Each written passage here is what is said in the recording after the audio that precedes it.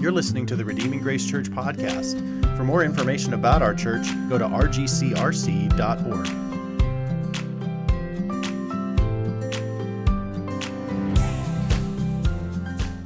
Psalm chapter 63. O God, you are my God. Earnestly I seek you. My soul thirsts for you. My flesh faints for you, as in a dry and weary land where there is no water. So I have looked upon you in the sanctuary, beholding your power and glory. Because your steadfast love is better than life, my lips will praise you. So I will bless you as long as I live. In your name I will lift up my hands. My soul will be satisfied as with fat and rich food, and my mouth will praise you with joyful lips. When I remember you upon my bed and meditate on you in the watches of the night, for you have been my help, and in the shadow of your wings I will sing for joy. My soul clings to you, your right hand upholds me. But those who seek to destroy my life shall go down into the depths of the earth. They shall be given over to the power of the sword. They shall be a portion for jackals. But the king shall rejoice in God. All who swear by him shall exult, for the mouths of liars will be stopped.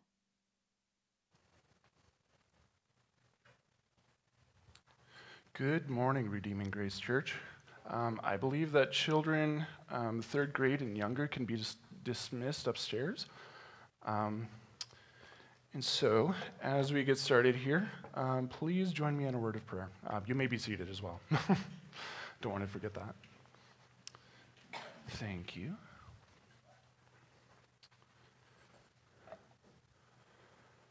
Our Heavenly Father, I pray that you will be with us today as we hear your word. Pray that your Holy Spirit would be with me, guard me from error, and open our hearts to receive your word. Be with us, Lord, and draw us to yourself. And I pray that this sermon would awaken our longings and direct them to you. In Jesus' name I pray, amen.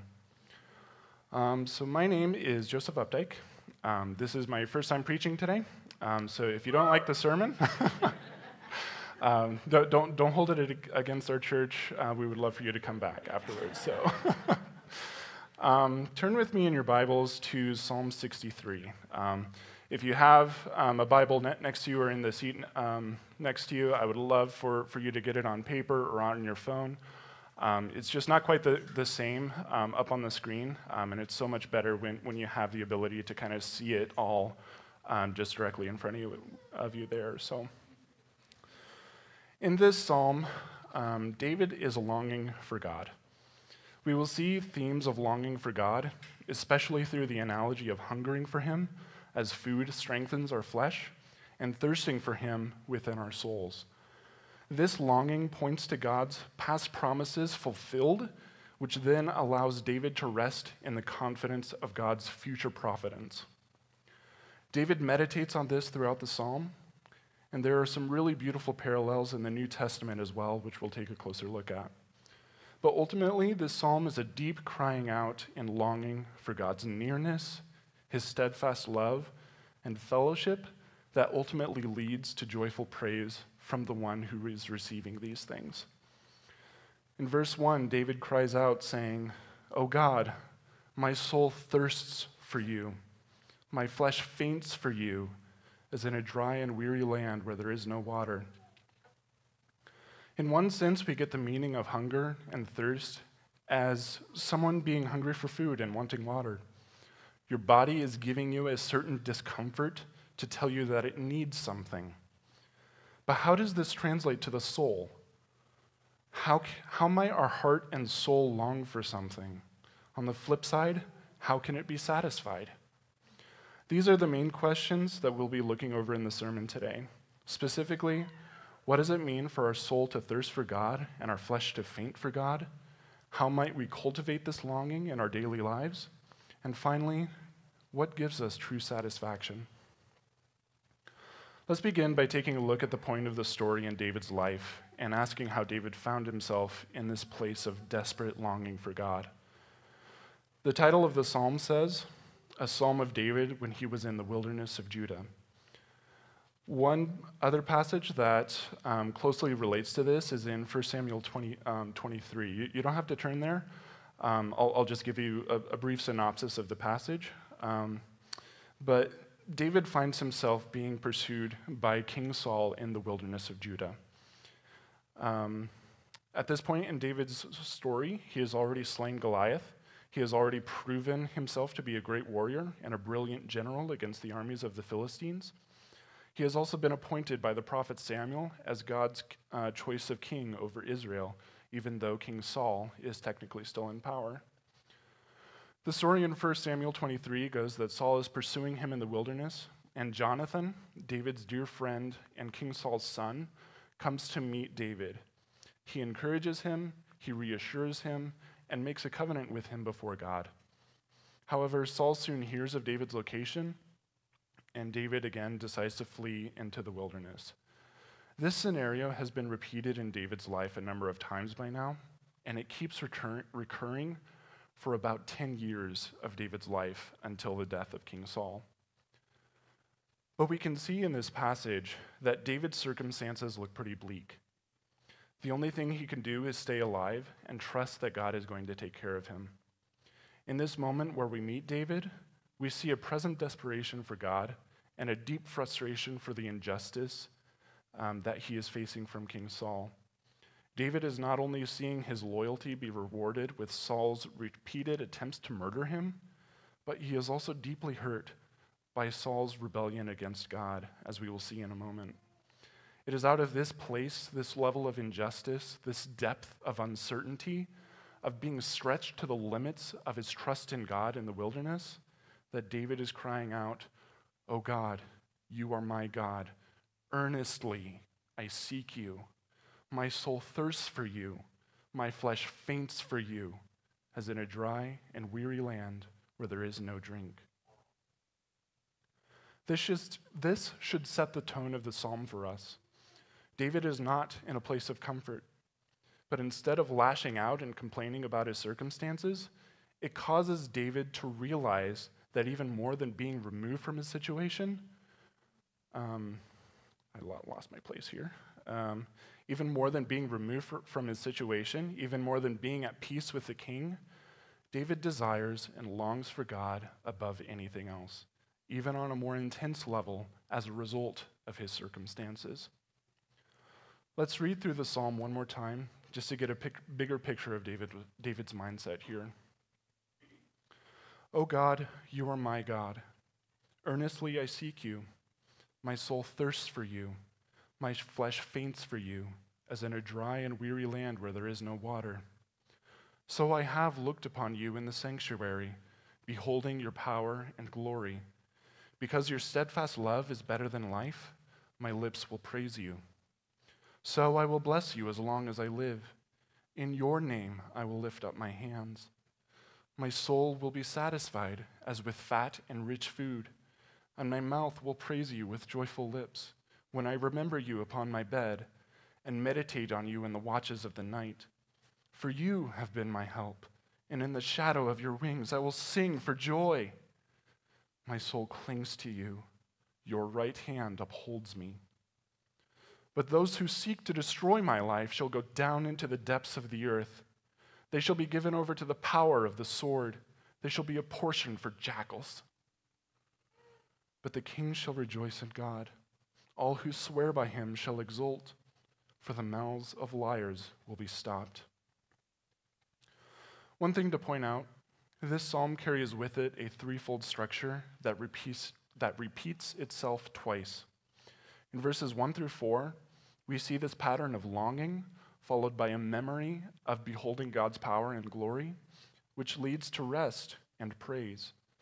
In verses 5 through 11, this pattern repeats again as longing with a promise of being satisfied, beholding God's power through God's justice, which also leads to resting in God's love and praising him as a result.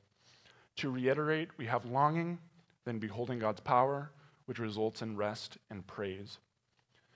In writing in this pattern, David gives us a sense of preaching to himself and giving a voice to his sorrow and turmoil, turning it into something good and glorifying to God. Let's take a closer look at each verse. Verse 1, "O God, you are my God. Earnestly I seek you. My soul thirsts for you, my flesh faints for you, as in a dry and weary land where there is no water. David makes it clear that he is longing for God himself. It's the thing he desires most as the answer to a thirsty and empty soul and weary flesh. The lesson we see from this example is the treatment of our longings today, which is why I'm spending so much time on verse 1.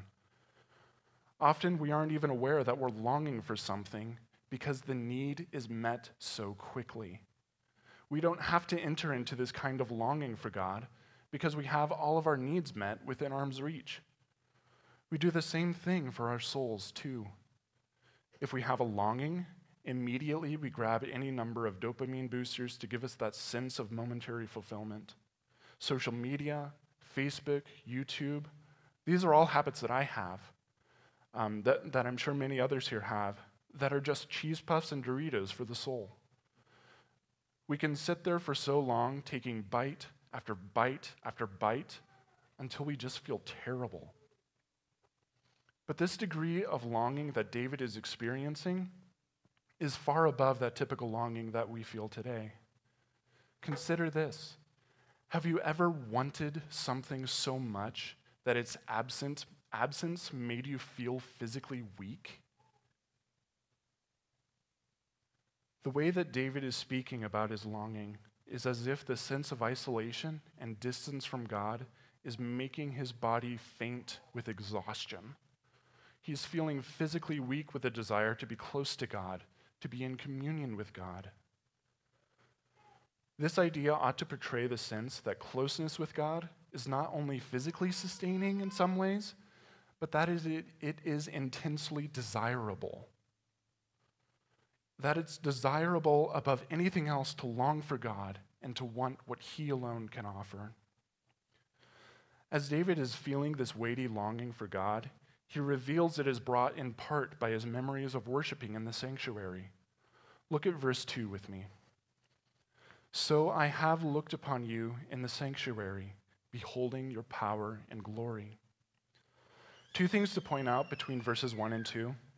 First, in verse 2, when David says, I have, past tense, looked upon God in the sanctuary, he's reflecting upon the memory of corporate worship and seeing the power of God's presence, likely in the Ark of the Covenant. One commentator puts it this way: the psalmist's yearning for God is heightened by his past experience of fellowship, of God's glorious presence, and the evidences of his covenantal love. In other words, this memory that David has of God's power and glory in the sanctuary is adding to his current longing for God. Earnestly I seek you, going back to verse 1, notice it's in the present tense, leads to, so I have looked upon you in the sanctuary. I have beheld your power and glory. David is longing for God based on the memory of an experience with him in the sanctuary. Since David has been pursued in the wilderness for a number of years now, it's likely that he's being prevented from joining the corporate worship in various sanctuaries. In the midst of his current trials, he is not able to worship and pray in the tabernacle with his fellow believers. Can you imagine going through your trials today without having your brothers and sisters in Christ there to pray with you and to comfort you? But this should also cause us to think, in your life right now, do you have a memory of God's work in your life? Has there ever been a time in corporate worship or in a sermon where you were emotionally moved by the picture of God's love? Or is there a time when God answered your prayers? Is there a time when you felt such a strong degree of affection for God that the memory can sustain you in your current trials? Or maybe it's even looking back over your life and seeing how much you've changed as a result of the work of the Holy Spirit. I think if David could speak to you right now, in whatever trial you are experiencing, he would encourage you to lean into that memory of God's past faithfulness as a comfort for your present circumstances. I want to be clear that this is not just a lofty example of David as this super spiritual person who has amazing experience with God that we can't access. Rather, this is an example of the kind of relationship that God desires to have with you. Worshiping God is displayed here as this beautiful experience that gives us sustaining joy, even in the midst of our darkest moments in life. The memory of God's power and glory and joy that comes from that sustains us into the future. This is shown by the transition in verses 3 and 4, where it says, because your steadfast love is, notice the present tense, better than life. My lips will, future tense, praise you. So I will, again, future tense, bless you as long as I live. In your name, I will lift up my hands.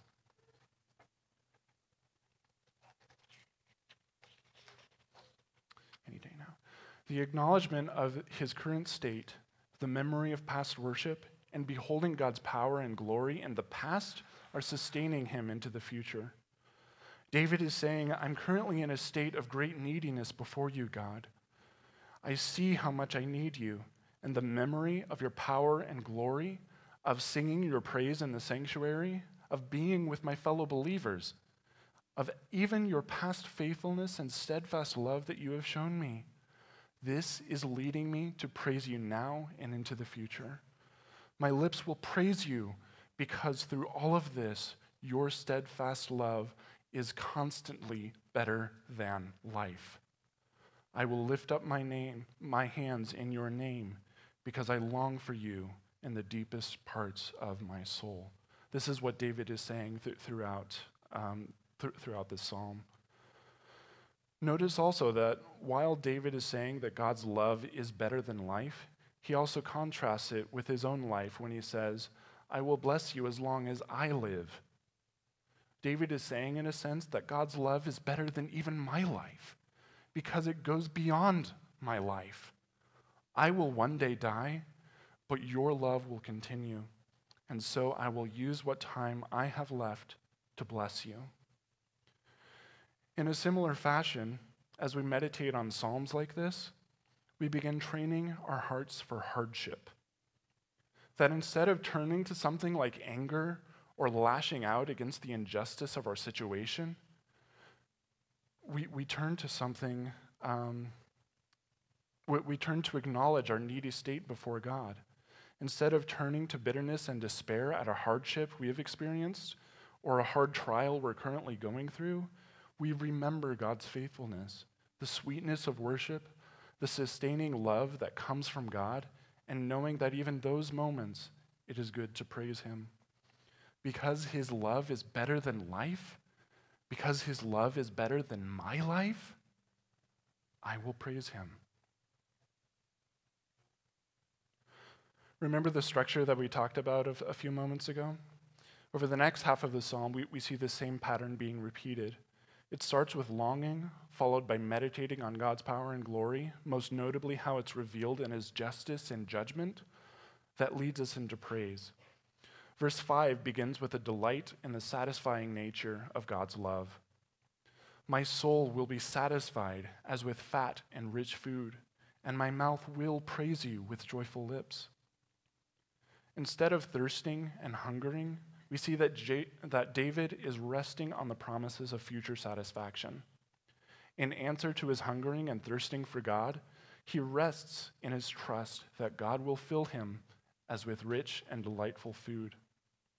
This satisfaction is hinted at again in verse 3 when David says, because your steadfast love is better than life, my lips will praise you. In verse 5, he's carrying along that same thought to say that your steadfast love is satisfying to my soul, as fat and rich food is satisfying to my body. And again, I will joyfully praise you because of this. Even though David's needs in life are not being met because of his circumstances, he still commits to praising God. He is saying that God is better than anything that can satisfy his circumstances. David continues in verse 6, my mouth will praise you when I remember you upon my bed, when I meditate on you in the watches of the night. This may likely refer to times when David is camping out in the wilderness, and there are watchers there to protect the camp, who have to stay awake in order to alert those who are sleeping in case there's an attack from the enemy. Meditating on the Lord and his steadfast love is something that might sustain him during these long hours of watchfulness. For us today, the watches of the night might mean something like the sleepless nights we endure at times, when we can't get our minds to be at peace or get them to turn off as we keep thinking about the many what-ifs that the future holds or some sadness that we've experienced. How sweet a comfort it would be if instead of continuing down these same scripts within our minds, that instead we thought of God's past faithfulness, his past satisfaction, to rest in the trustworthiness of his promises. Remember when I was asking about whether you've had a memory of God's faithfulness in your life? That's the thing David is also turning to when he isn't able to get any sleep. David here shows that when he meditates on God and his faithfulness in the night hours, it also leads to praise. Verse 7, "For you have been my help, and in the shadow of your wings I will sing for joy."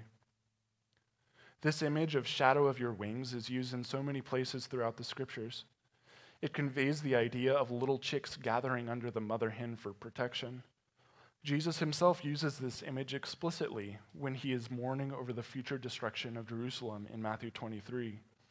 He says, "O Jerusalem, Jerusalem, how often I would have gathered your children together as a hen gathers her brood under her wings, but you were not willing." Every time this image is used throughout Scripture, it is to describe this place of safety and rest, where one can dwell without fear. In addition, it also has this aspect of fellowship as well.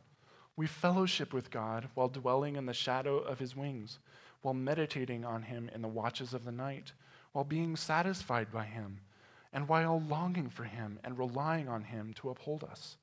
And what's more, this allows us to sing for joy. Because of all of this, in verse 8, David says, "My soul clings to you, and your right hand upholds me." In biblical times, there's great significance to the symbol of the right hand, or hands in general. Sometimes it conveys this idea of a person's entire might within their being represented by their right hand. In 1 Kings 8:15, the hand of God represents the actual fulfillment of promises made by words. 1 Kings 8:15 says this, "And he said, 'Blessed be the Lord, the God of Israel, who with his hand has fulfilled what he promised with his mouth to David my father.'" Those were the words of King Solomon when the Ark of the Covenant was brought to the temple that he built. So this idea of your right hand upholding me conveys a sense of actual promises fulfilled. God's hand in that sense is the thing that holds my confidence and my basis for safety. David is saying, "Because you have fulfilled promises to me, my soul clings to you and in your ability to fulfill what you have spoken. This is my assurance. This is my trust. This is my confidence throughout life, that God will fulfill his promises." Verse 9, we see a change to focus on the justice of God. We see a pretty stark contrast between this abounding joy as the reward for those who long for God and for those who are in rebellion against him.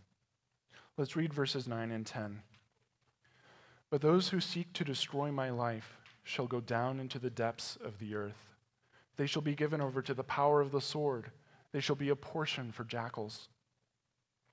Here we are coming out of the idea of rest in the shadow of God's wings to this idea that the God who fulfills promises and keeps his word will also subdue the enemies.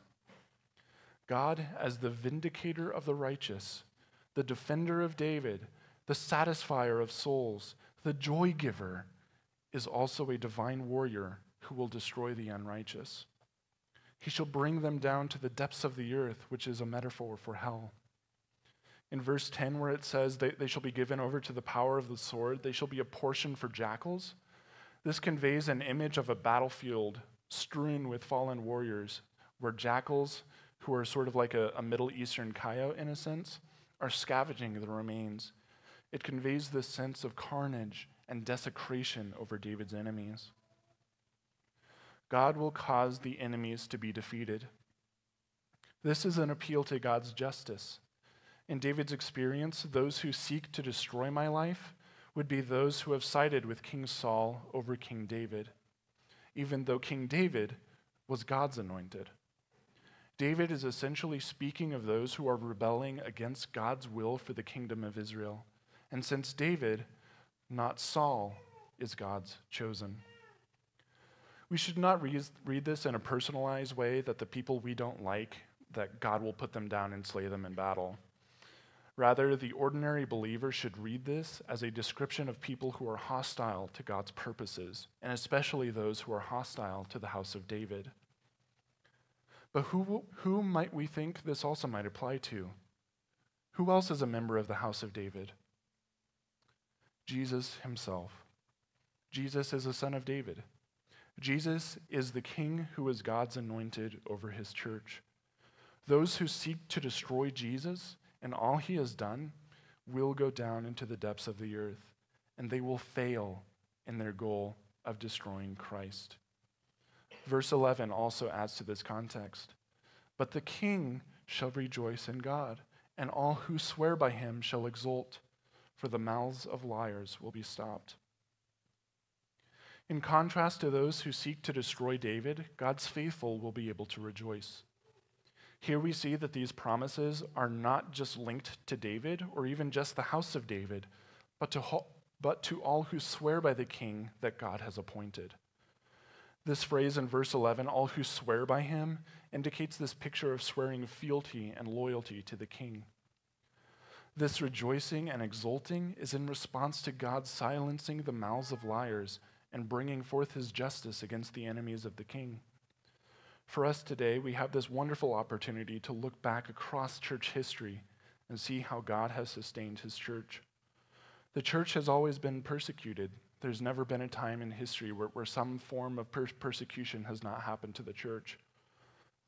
There have always been the enemies of God trying to corrupt and ruin what God has done. But we can rest in the promises of God, just as David did, where Jesus the King promises in John 10:28, I give them eternal life, and they will never perish, and no one will snatch them out of my hand. What a joy this brings, that as God upholds us with his right hand, we also have the promise that no one is able to snatch us away from him. So calling back to the original structure of the psalm, we have two sections that each echo each other. Verses 1 through 4 begins with a longing for God as a soul thirsts for water in a desert. David remembers the times of worship and seeing majestic visions of God's power and glory, and rests in the fact that God's covenantal steadfast love is better than life and will praise him as a result. The second section begins with the confidence of future satisfaction for his longing. Verse 5, my soul will be satisfied as with fat and rich food, and my mouth will praise you with joyful lips. David puts forward remembrance and meditation in the night hours on the ways that God has helped him, and this gives him rest. He calls to mind the image of a God covering his children with his wings and dwelling in the safety and fellowship of this place. He ends with a vision of the justice of God, and as if the enemies of God were defeated on a battlefield and their bodies were being picked apart by scavengers. This is ultimately a metaphor for hell, being taken down into the depths of the earth as a result of their rebellion against God. This finally leads God's anointed and God's people to rejoice. Over and over throughout this psalm, we see this pattern of longing followed by satisfaction in God, specifically in his power and glory and justice. This then leads the one receiving these things to joyful songs of praise. It teaches us that God will satisfy our deepest longings in such a way that brings us ultimate joy. This psalm displays God as fulfilling his promises and being a sure and steady place for our confidence as we continue in fellowship with him. So how can we apply this today? At the beginning, we talked about a few questions that this psalm answered. Number one, what does it mean for our soul to thirst for God? Second, how might we cultivate this longing in our daily lives? And three, what gives us true satisfaction? Let's start with the first one. What does it mean for our soul to thirst for and our flesh to faint for God? There may be no better speaker regarding this idea of longing than C.S. Lewis. In his book, Mere Christianity, he says this: "If I find in myself a desire which no experience in this world can satisfy, the most probable explanation is that I was made for another world." Lewis is saying that each of us has a longing that ultimately has no satisfaction in this world. In other places, he describes this longing as a sickness that is better than any cure, and a desire that by itself is more desirable than any satisfaction. In David's experience, he had a deep relationship with God. From this psalm alone, we know that this relationship affected his entire being. In his soul, when he says that his soul thirsts for God and clings to God, it affected his flesh, the strength of his body, in a similar way that food deprivation would. But even more than that, David's relationship affected his heart, his emotional experience. It was the first of his longings, the greatest of his loves, and the entire basis for David's sense of confidence in life. But David didn't get to this level and say, "I'm good, that's all I need." He continued pursuing God earnestly as something that is unattainable on earth, but is far more desirable than anything else this world can provide. I pray for everyone in this room that we have experienced something like this, or soon will. One of the sweetest droplets of joy that a person can find is in the first time the gospel message moved you. You may have felt it at a baptism, in the Lord's Supper, or in a gospel song, or a time in prayer, or reading the scriptures. Consider this. How did you feel the moment it clicked in your mind that God loves you? How did you respond in your heart and soul when you realized that Jesus died for you? That he covered the cost of your sin and washed away your guilt? That he forgives you? How did that make you feel? This feeling is one of the most beautiful glimmers of satisfaction that we will experience in life. Desiring a closeness with our Redeemer as a result, knowing that one day this longing will be fully revealed and fully satisfied in heaven. That is what it means to thirst for God. If you haven't experienced this, I truly want you to know that you can. Jesus calls out to you that if you repent and believe in him, he can show you what this immeasurable joy in him can look like. If you want to know more about this, please give me or the elders or really anyone here the chance to share Jesus with you more after this sermon. Question 2, how might we cultivate this longing in our daily lives? If you know Christ, the best way is through pursuing friendship with God. John Owen said that we commune with the Father in his love, the Son in his grace, and the Holy Spirit in his comfort. By receiving these things from God in our relationship with him, we experience his friendship. Spending time in prayer, spending time in the Word, spending time learning about God, being with other believers, and seeing this as fellowship with God will make you desire more fellowship with him. As with any friend, the sweetness of their presence makes you long to continue that presence. James 4:8 says this, "Draw near to God, and he will draw near to you." David in this psalm was intentionally drawing near to God and calling out to him to come and satisfy the longings of his heart and soul. If we ever feel that God is distant, or if we are missing greater intimacy with him, we can pray like David did. We can pray through the Psalms and ask for more of God's love, more of his grace, and more of his comfort.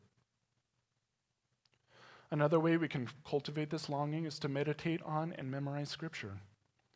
David provides the example of this to us when he describes the times he is laying awake at night.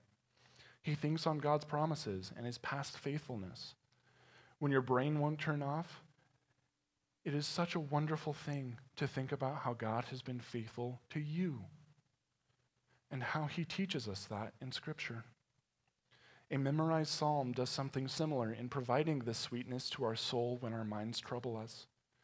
Having something like Psalm 63 memorized in the back of your mind is not only a comfort, but just a very practical way to prepare for hardship and sleepless nights. Finally, another way we can cultivate longing is through fasting. In Psalm 63, David is in a state of hunger and thirst, and it reminds him of his need for God. In this way, taking away things like food for a time can lead to greater longing for God. If we skip a meal or two, do a bread and water fast for a day, cut out certain foods or drinks that we depend on so much, like coffee. Is anyone up for that? When you notice yourself feeling tired or hungry, pray. When it comes to how we nourish our souls, we can look to our media and internet consumption as well. These are a good place to start cutting away. For social media, take a social media fast for a week or two, or get rid of it altogether. Train your heart to believe that you don't need Facebook, you don't need these things as much as you need Christ. Finally, our last question of today, what gives us true satisfaction? The culmination of everything we've talked about today is in this. John chapter 6 and verse 35, shortly after feeding the 5,000, Jesus says this, "I am the bread of life. Whoever comes to me will never go hungry, and whoever believes in me will never be thirsty." Shortly afterwards, he says in verse 55, "For my flesh is true food, and my blood is true drink." When David says, "O God, you are my God. Earnestly I seek you. My soul thirsts for you. My flesh faints for you as in a dry and weary land where there is no water." How would David respond to the Lord's Supper?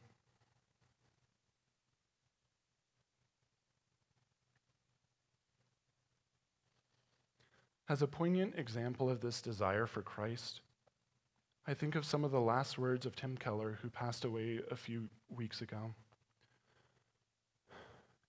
He said, "I'm thankful for all the people who've prayed for me over the years. I'm thankful for my family that loves me. I'm thankful for the time that God has given me, but I'm ready to see Jesus. I can't wait to see Jesus. Send me home." One day we will feast with Christ, but not yet. Until then, may we long for God in our earthly feast of the Lamb, as a promise of one day being so joyfully and wonderfully satisfied in him when we finally see Jesus himself and experience that joy in heaven. Let's pray. Oh God, you are my God. My soul thirsts for you. My flesh faints for you, as in a dry and weary land where there is no water. May you satisfy all our longings as we seek you earnestly. May you give us more of yourself, that our joy may be complete. We love you, Jesus. We long for you. May you draw near to us. In Jesus' name I pray. Amen. Thank you. And I believe now we'll turn it over to the elders to lead us through the Lord's Supper.